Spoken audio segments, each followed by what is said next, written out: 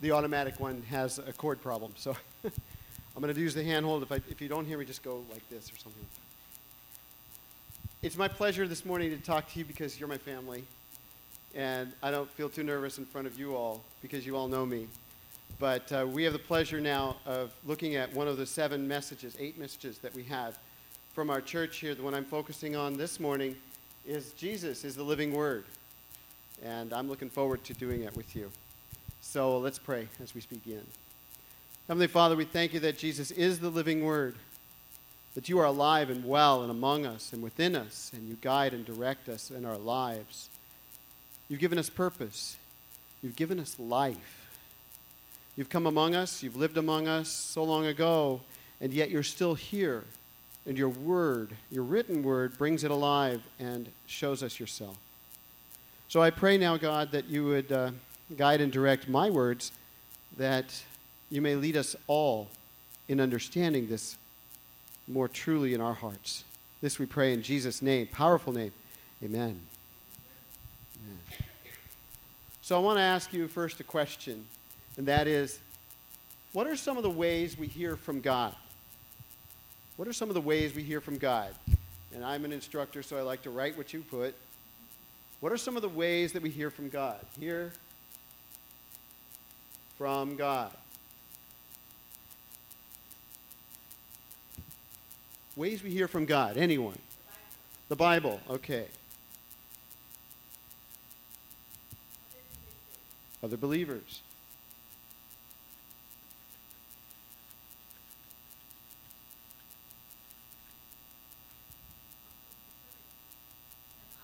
Answers to prayer.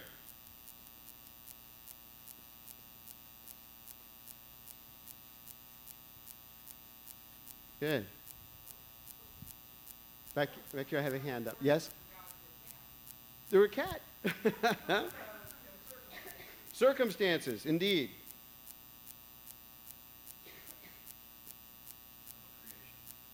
I heard creation. Through the Holy Spirit, okay. Anything else come to mind? Yeah?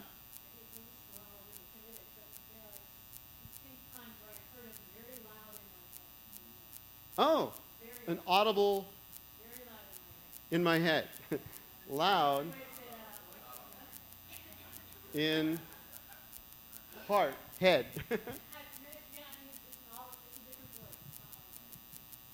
Sometimes it's audible. We don't know where it's coming from. We don't know what it is, but we know it's God. Yeah. Anything else come to mind? It's a good list. Oh, yeah.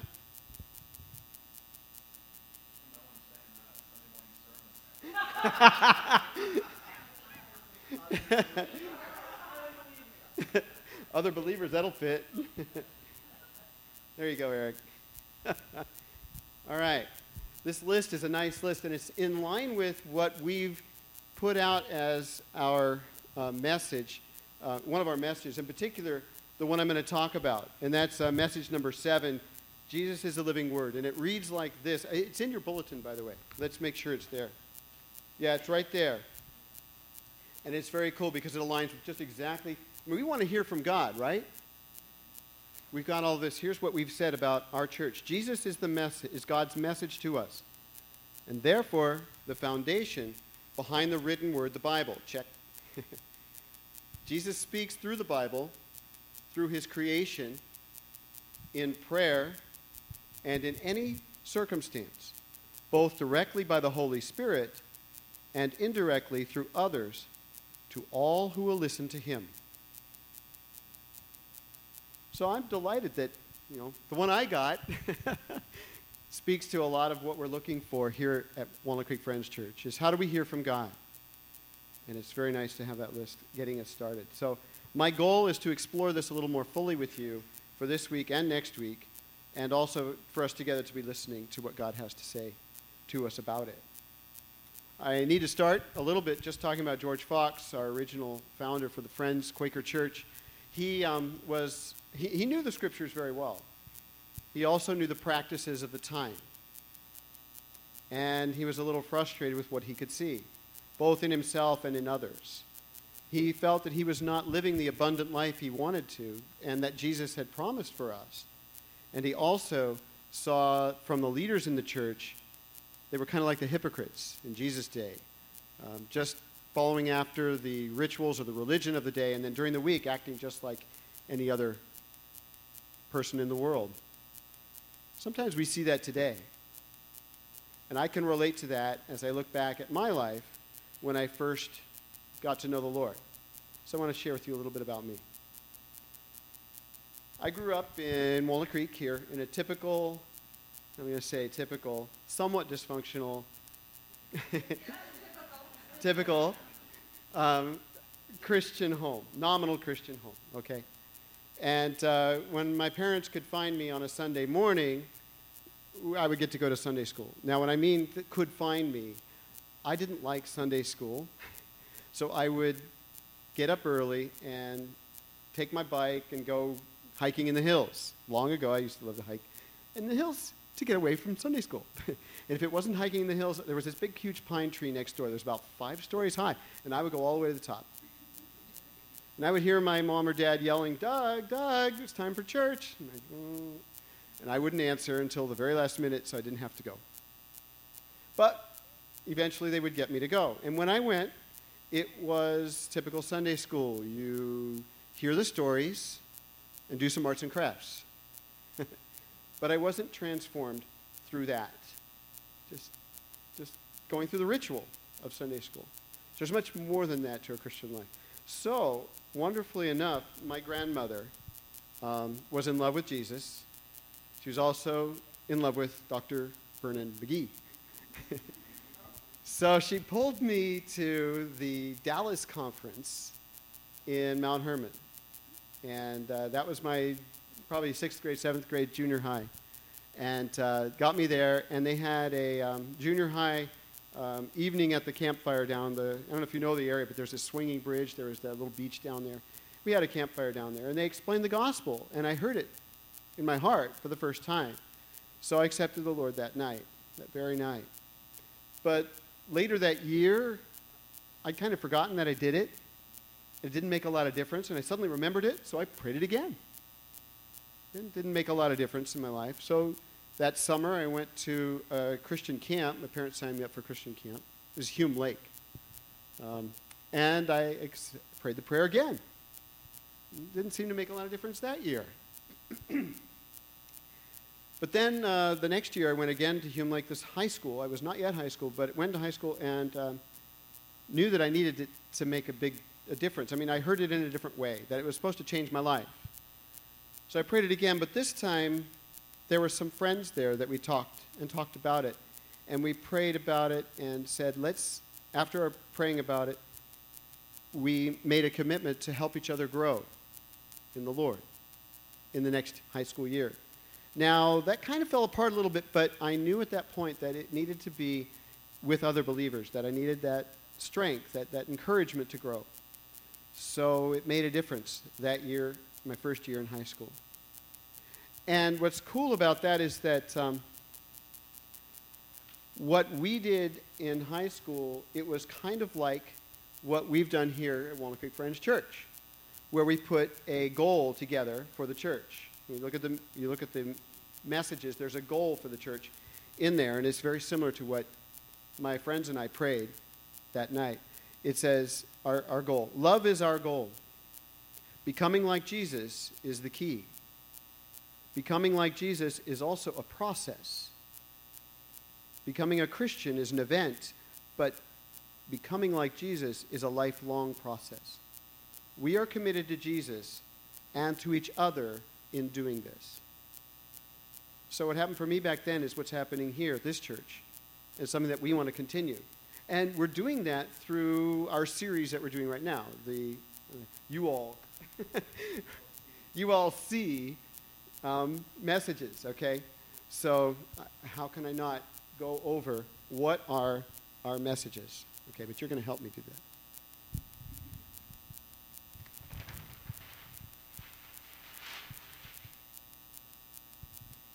Okay, those who don't usually answer, what is the Jesus is? So I look at Carrie over here. She's like, oh, yeah. No. Well, yeah, I could. Those of you who don't normally answer, what is the U? Anybody? Oh, there's a hand up. Unique. N-I-Q-U-E. Jesus is unique. Second one, another one. All sufficient. That'll work.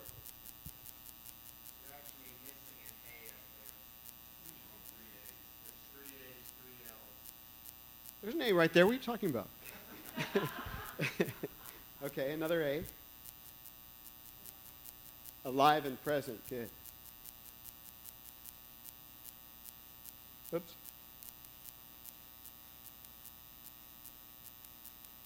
Good. Absolutely necessary. Absolutely. Essential. Oh, okay. Absolutely essential.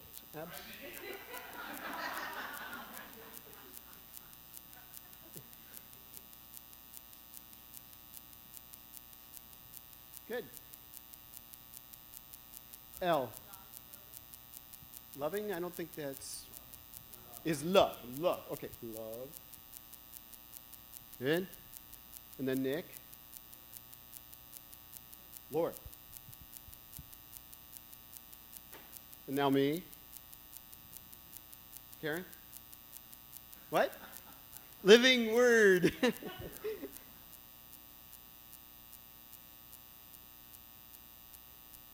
And the last one, which is going to be in 3 weeks or so. Christ. Thank you. Back to our purpose. Our goal is to know Jesus. And we're doing it through looking at each of these aspects of Jesus. Unique, all-sufficient, alive and present, absolutely essential. He is love. He is Lord. He is living Word. He is Christ. So we're helping each other do that. And I think that's very, very cool. Very cool. Yeah. It's something we came up with here. But that's a good question. You know, you might think it's part of our overall doctrine and all that. But no, it's just, again, our commitment to each other to help understand how Jesus is these things. It's very cool. Very cool. All right. Now, we have, as part of learning this, we've taken each one of these and put into more detail. And the one I have, Jesus is the living Word, has this detail.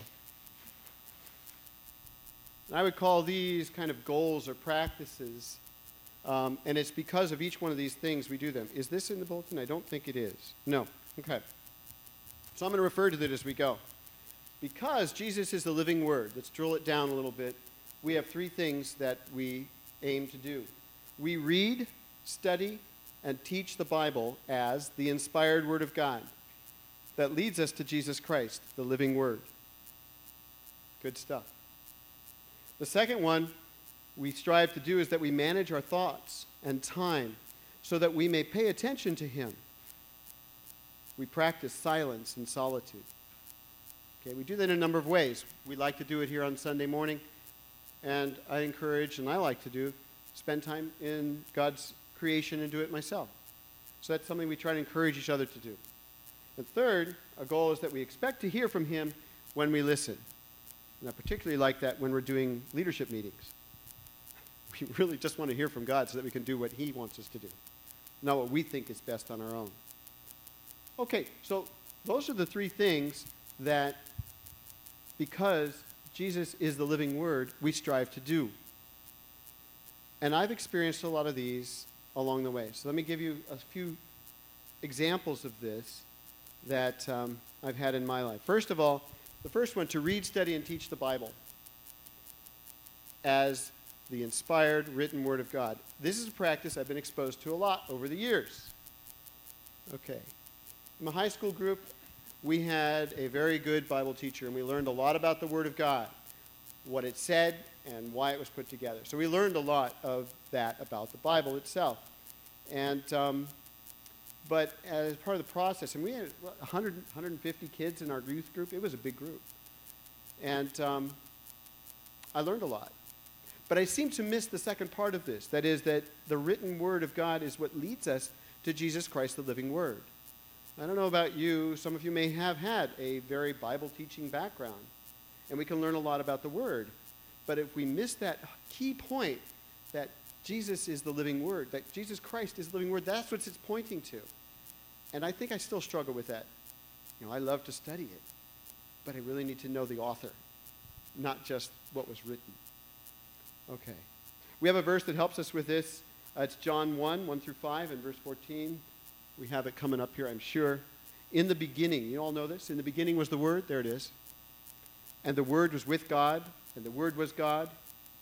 He was in the beginning with God. All things came into being by him, and apart from him, nothing came into being that has come into being. In him was life, and the life was the light of men. And the light shines in the darkness, and the darkness did not comprehend it or overcome it. And the Word became flesh, verse 14, and dwelt among us, and beheld his glory. We beheld his glory, glory as the only begotten from the Father, full of grace and truth. I mean, it's the Word come alive. It's not just the written Word. It's he himself. Do we have a vital, living relationship with him? That's the point. I can learn all the scripture I want, and I did in high school, but it didn't make a lot of difference until he became Lord of my life, the real person in me. Okay. In high school, I was very active in church. In fact, my life kind of centered around church activities. I was in the choir, I was in the youth group, I was in a small singing group that actually traveled around singing and ended up singing here back in 1971. It was an interesting journey. So I did a lot. And we had midweek Bible study, and I played volleyball in the gym. I had a lot of Christian fun. But when I went away to college, I joined a fellowship there, and my lack of depth in my relationship with Jesus was quickly exposed to not only me, but to those around me. And I really felt like I missed something. I don't know, sometimes our Christianity becomes defined by our activity and by the relationships we have. And all of those things had gone away. Suddenly I had to make all new friends, and they didn't know me for all the things I had done. And it was the Lord Jesus that I really needed as a relationship in my life at that point. So fortunately, there were some people in that fellowship who were willing to step up, come alongside, and to teach me how to grow that relationship with God. I learned what we called a quiet time with God. I learned what that was about.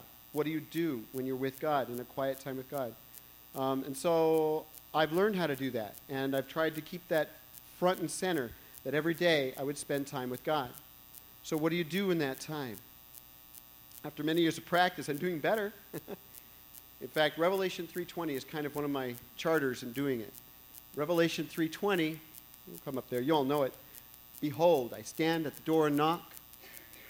Anyone, let's see. He who hears my voice and opens the door, I will come into him and dine with him, and he with me. One day the Lord spoke to me through this verse to say, Doug, I want to have meals with you. So for my quiet time, you know how sometimes people say, I got to have a quiet time, so I set aside an hour. When am I going to do this? I do mine over breakfast.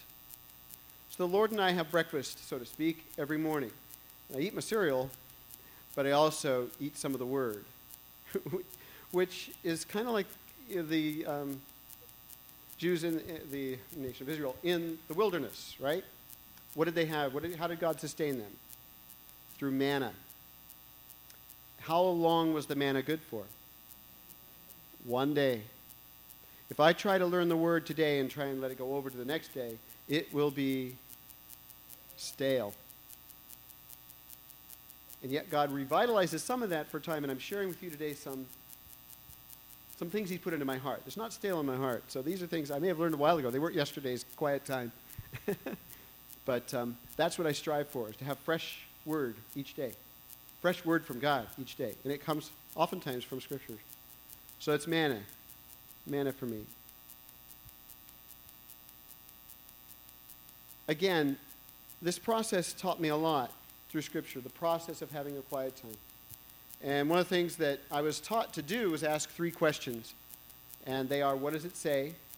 What does it mean? And what does it mean to me? I'm doing pretty good on the first 2 almost every time. But it's that third one that can be a little challenging. What does the verse say? Write it down. What is it? And I write it down. I write it down in my little journal. I have a time, it's a day timer, and it has a place where I can write it down. So I write down the verse for that day. And then I ask, what does it mean? Now, when I say what does it mean, it's like the context. What is happening at that time? I may get a dictionary out and look up the words to see what is the real meaning. I am not a Greek scholar, but sometimes I pull out a Greek book and say, what is the interpretation of this word? And I'm not very good at this, but if I know the history of what's going on with the people, I can get a deeper knowledge of what this verse is saying. But the real important part is to say, what does it mean to me? And that requires praying and saying, God, what are you saying to me through this verse? And he'll make it come alive. And sometimes that ends up just writing down a prayer. Lord, thank you for, and whatever it is. So that's a real important part of my quiet time. 2 Timothy 3:16. Yeah, it's there. All Scripture is inspired by God and profitable for teaching, for reproof, for correction, for training in righteousness, so that the man of God may be adequate, equipped for every good work. After high school and after college, I did a number of things, but one of the things that God brought me to was to hook up with a guy in Navigators. If you know about the Navigators ministry, they really focus on knowing the Word of God. And one of the things, we went through this verse. Let's put it back up there, the first verse, that is 3:16. And I love what they do with Scripture sometimes, and that is all Scripture is inspired, God-breathed, and useful for it. And what they pointed out was that these seem to be in a particular order. Teaching first. That's hearing the Word of God. Rebuking, in my New American Standard, it says for correction, for reproof. When you hear something taught to you, you have to ask, how does that apply to me? How does that reproof or compare to my own life? And then thirdly, correction. Is that up there? Yes, correcting. So then you apply it. You make a difference in your life with it. And then finally, training in righteousness. Righteousness is as we walk before God, and that's through Jesus. So there's a real purpose in Scripture to bring us through this process. So if you're wondering what God's doing when he teaches you a verse, that's really cool to see that it's right there in Scripture. Here's what I'm doing with the Word in your life. Joshua 1:8 is another good reason to know the Scriptures. I like this one. Joshua 1:8, this book of the law shall not depart from your mouth, but you shall meditate on it day and night, so that you may be careful to do according to all that is written in it. For then you will make your way prosperous, and then you shall have success. Who in here does not want to be successful? We all want to be successful. The Word of God, His Word, His living Word in us, is what makes us successful. But how do you assess what is successful? It's a lot about spiritual things, not necessarily at all about what the world calls successful. So our success comes from our obedience to Him, our following Him living in us. Joshua 1:8. Keep it there.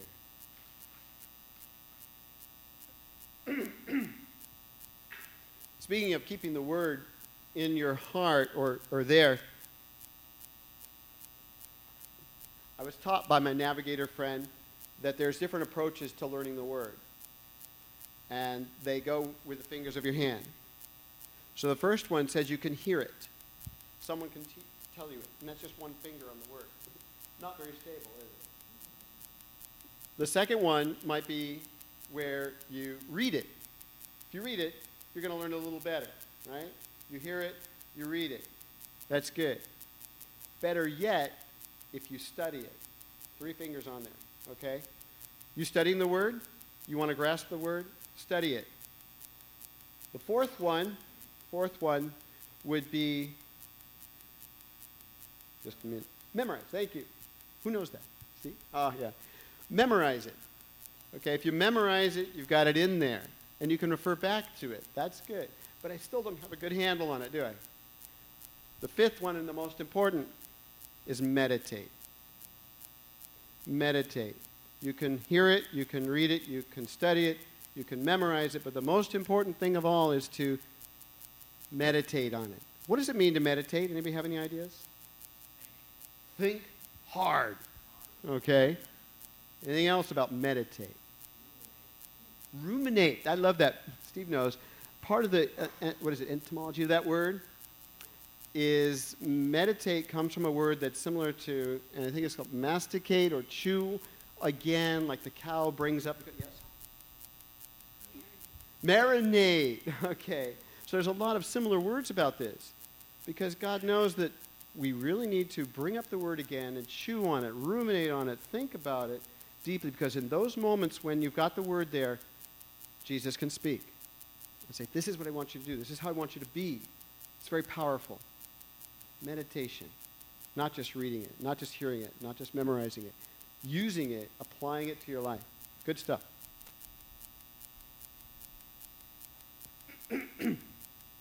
John 5:39. John 5:39 is Jesus' rebuttal or discussion with the Pharisees. He says, you search the scriptures because you think that in them you have eternal life. There's more there because it says, and it is these that bear witness of me. I have a part of scripture that just the idea that the Lord put out here in Luke 24:27 and then verse 32. In there, they were walking back just after Jesus had been crucified, walking to Emmaus, and he came up to a couple of his disciples. And at that moment, in verse 27, it says, and beginning with Moses and all the prophets, he explained to them the things concerning himself in all the scriptures. Can you imagine? Can you imagine walking with Jesus along that road and him telling you everything in the scriptures about him? What an awesome moment that would be. I look forward to, well, you can have that in your quiet time if you let him. So that's kind of what I strive for, is to let him speak to me and reveal himself. In 32, after he had departed from them, it says, and they said to one another, were not our hearts burning within us while he was speaking to us on the road, while he was explaining the scriptures to us? It's much more than just the text, isn't it? Pretty cool. I keep saying that because it's my transition word. But it is, and I'm just excited about it. John 14:21. He who has my commandments and keeps them, he it is who loves me. And he who loves me will be loved by my Father. And I will love him and disclose myself to him. I am so glad, Lord, that what you're about is revealing yourself to us. Aren't you? That is his purpose, to let us know how much he loves us and what he wants us to do in our lives. He does it through scripture and obedience, as you can see in this verse, both parts of that. To this point, my best quiet times are those in which the scriptures lead me to a personal, deeper relationship with Jesus.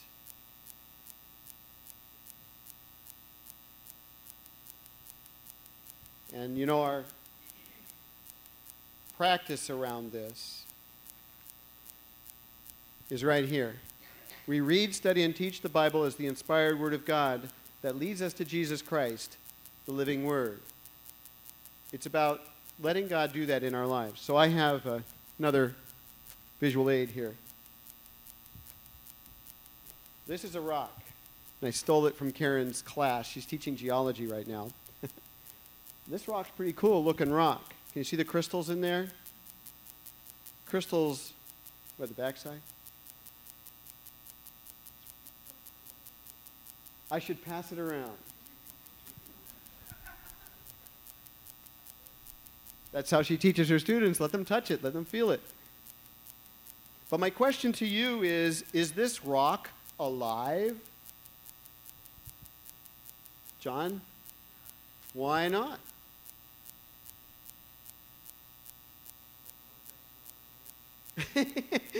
You're using another big word. It's not organic. Okay. Doesn't change, doesn't breathe, doesn't reproduce. It's just a rock. God made it. It's beautiful, isn't it? Yeah, it's very cool. but it's not alive.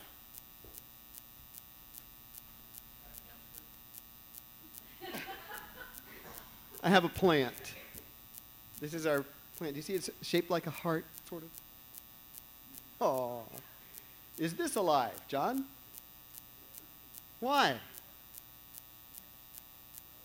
It grows. Okay, others? Why is this alive? Marv?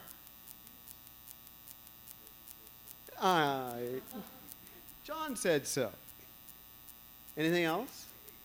It can reproduce itself. In fact, I had to kind of prune it up to make it look better today. Okay. He's a true biologist. Okay. So it responds, it breathes, it grows, it changes. All right?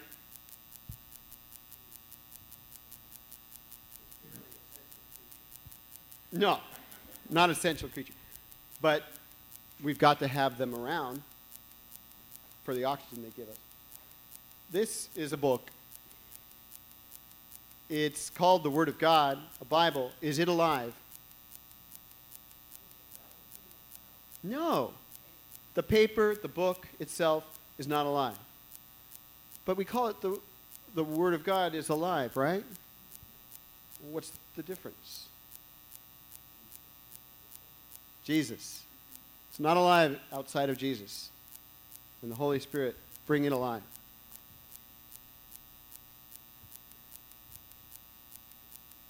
Hebrews 4:12. I think I have this in the bulletin because it's one of my favorite verses. The Word of God is living and active, sharper than any two-edged sword, and piercing as far as the division of soul and spirit, of both bones and marrow, and able to judge the thoughts and intentions of the heart. Have you experienced the Word of God in that way? Has it come alive for you? Has it changed your life? Has it cut to the very heart of you? It has for me. I remember one time I was in a Bible study, one-on-one, and we were studying a verse in Hebrews. Hebrews 12, 7 through 11. We put that up there. And you may be familiar with this passage. So I'm going to read the passage because it had a big, powerful jolt on my life. It is for discipline that you endure. God deals with you as sons. For what son is there whom the Father does not discipline? But if you are without discipline, of which all have become partakers, then you are illegitimate children and not sons. Furthermore, we had earthly fathers to discipline us, and we respected them. Shall we not much rather be subject to the Father of spirits and live? For they disciplined us for a short time as seemed best to them, but he disciplines us for our good, that we may share his holiness. All discipline, for the moment, seems not to be joyful, but sorrowful. Yet to those who have been trained by it, afterward it yields the peaceful fruit of righteousness. Now, my friend, doing our Bible study on that verse, had one poignant, powerful question for me, and it changed my life. He said, "Why does God discipline us?" What would you say to that? Because he loves us. And I still cry when I say that. Because I had all this knowledge, I had all this thought, and all this practice around my Christianity. And it wasn't about that. It was all about the root of this verse. And this verse cut me to the quick and said, "Doug, I discipline you because I love you. That's it." And from that point on, I began to learn more deeply about God's love for me. And I was able to love myself for who God had made me, how he had made me, and all of that. And in college years, this is when this happened, that was extremely important. And it's important for us now to realize this is why God disciplines us. This is why we go through life, is so that we can know his love. So it's right there in the scriptures if we just take the time to ask the right questions and think and meditate. Remember? Dig deeper. Let the Holy Spirit guide us through it. It's all because he loves us.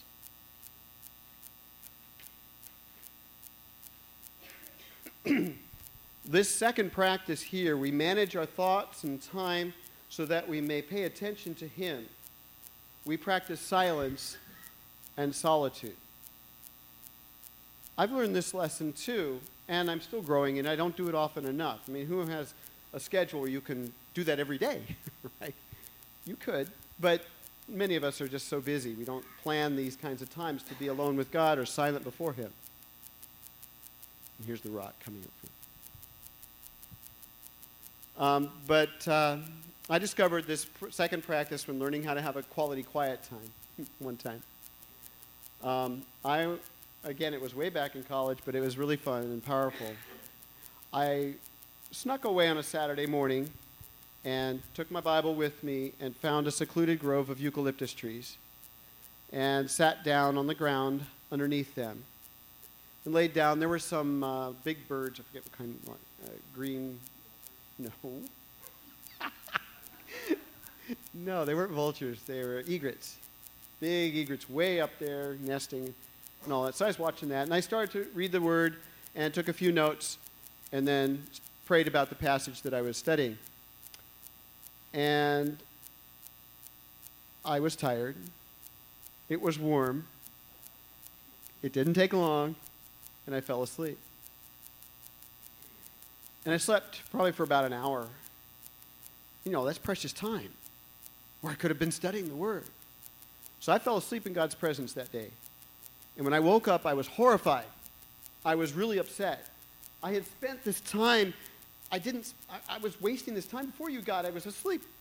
And I was thinking, what do I say? How do I pray to God? Because I was so upset about it. And then I heard this assurance in the wind. This is that verse, that voice you're talking about. How did I put it here?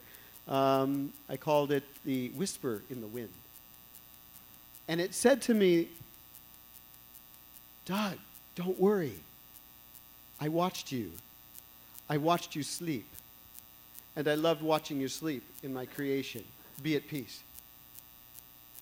I suddenly realized that I had not wasted my time in God's presence. I had slept it in His arms. And as a result, I learned how much more He loved me. And He doesn't care what I do in my quiet time. It's not about what I do. It's about what He does. This is getting to know Him. Jesus, the living Word. I got to know Jesus through that time because it was silent as I slept. All right. Psalm 127, verses 1 and 2. It's not about how I build my quiet time. It's unless the Lord builds the house, they labor in vain who build it. Unless the Lord guards the city, the watchman keeps awake in vain. It is vain for you to rise up early and retire late to eat the bread of painful labors. This is a key part. For He gives to His beloved even in their sleep. He grants sleep to those He loves. He does it all. Just let Him. Practice 3. We expect to hear from Him when we listen. That's Mark 4:23 and several other passages where Jesus said, let him who has ears, let him hear. Listen for God. He will speak. But you got to listen.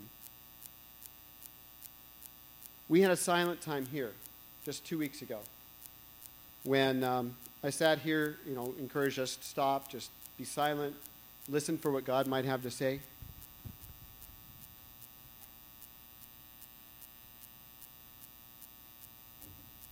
And so I got to thinking, and my thoughts went straight to my dad.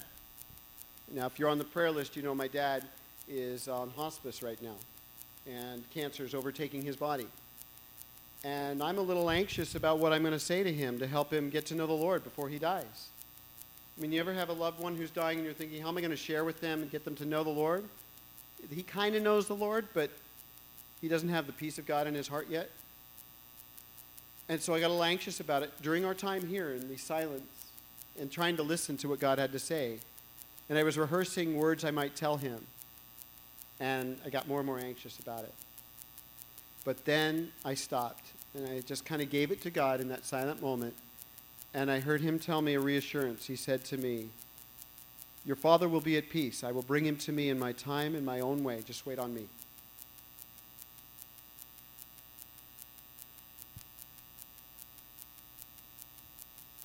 I look forward to the words he has for me to tell him.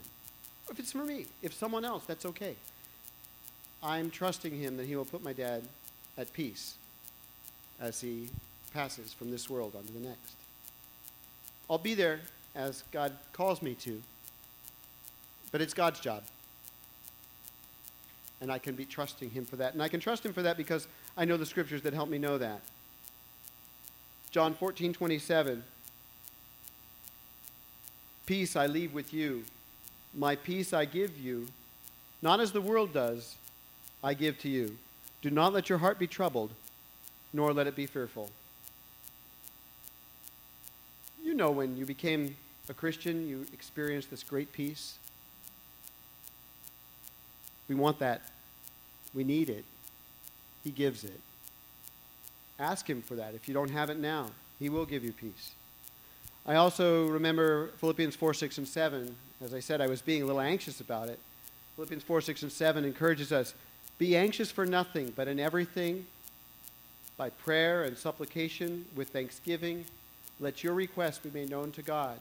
And the peace of God, which surpasses all comprehension, shall guard your hearts and your minds in Christ Jesus. The word reminds us. It's a written word. It's the text. But the message is from God. And it's an assurance. It's his living word in us. That I can memorize that verse and I can know, Doug, don't be anxious. Just pray. It comes alive.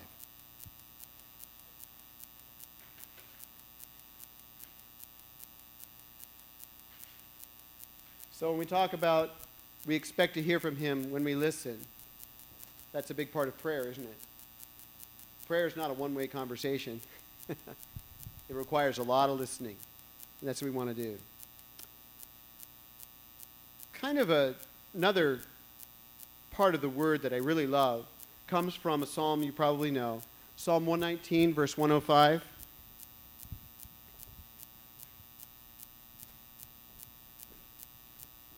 None?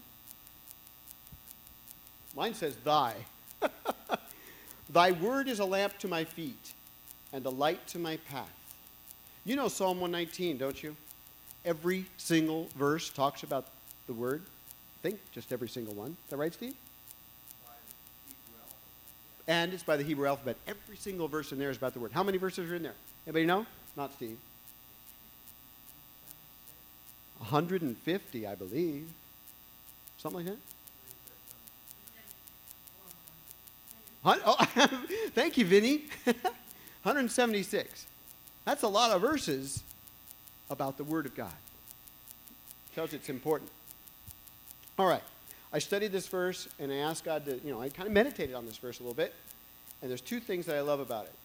The first part, the lamp. Thy word is a lamp to my feet. Okay, let's do that light. Okay, a lamp. It's just a small light, and in the dark, you put it on, you can watch where you're stepping. That doesn't go very far, but it goes far enough so you won't stumble. In our lives, we need a lamp. Oh, I get confused. A lamp to our feet. So the Word of God gives us help in those steps. But it also does the second part, a light to my path. Are you confused or want to know what's going to happen a month from now, where you should go in your career, what you should do in your family? The Word of God can illuminate that path for you. And it's Jesus who's going to speak to it. Yeah. Uh-huh.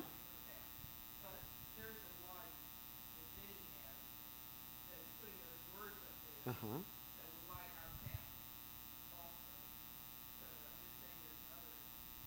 Okay. But I think it's both aspects of this that we need.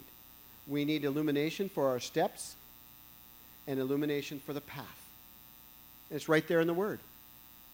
So if you're wondering what to do with your life, look into the Scriptures and listen for what God would tell you about it. So I think it's really cool and very important. And I forgot to write this on my thing here. It's just how I see it. Jesus goes with me, step by step, right? Jesus goes with me, and Jesus goes before me. So many times I pray before a business meeting, before a talk like this, and I say the phrase, Jesus, go before me, prepare the way. And he does, faithfully does that. And the word, as we just saw it in Psalm 119, 105, he does it. And so Jesus goes before me, Jesus goes with me, Jesus goes before me every day of my life. And I learn and grow by listening for him in many ways, including the scriptures. All right. Next Sunday, I have one question for you. It's right there at the bottom. It says, what is your favorite scripture and why? I've shared with you my favorite scriptures, and I've told you why. And it all points to Jesus. I would like you to think about that, pray about this week, and write it down. Write it down, and what you need to look at is what the passage reveals to you about Jesus' love for you. There's got to be a verse that the Lord used in your life. Bring it. Bring it with the idea that I'm going to wait on the Lord to share it as he calls me to. Okay? So it may not be that you're going to share it in the groups. You don't have to. So those who are shy, write it down anyway. There's a different way to share it. Remember, we're committed to helping each other grow in him. So maybe at the lunch meal, or maybe just the one-on-one sharing time, there might be a time when he has that verse for you to share. But I think it's going to help each of us grow in him as we share the verses that he's spoken to us, how it's come to life for us. So that's it. That's it, just the one assignment. What is the favorite verse that God has given you, and why? How has it revealed Jesus' love to you? Okay? Let's pray now. Heavenly Father, we thank you for your powerful word. We thank you even more for your Son, Jesus, who comes alive through the word that you've given to us, the scriptures written to remind us of your love, to bring us into that relationship with you that we are built for and desire so much. We know it's a process, and so we lift up that process to you. We know you're in charge, and so we trust you for each step and the paths before us that we might grow in you. God, I thank you for the opportunity to be used by you to speak. I pray that the words I've said and the things we've shared together will guide and direct each one of us further in following you. In Jesus' name, amen.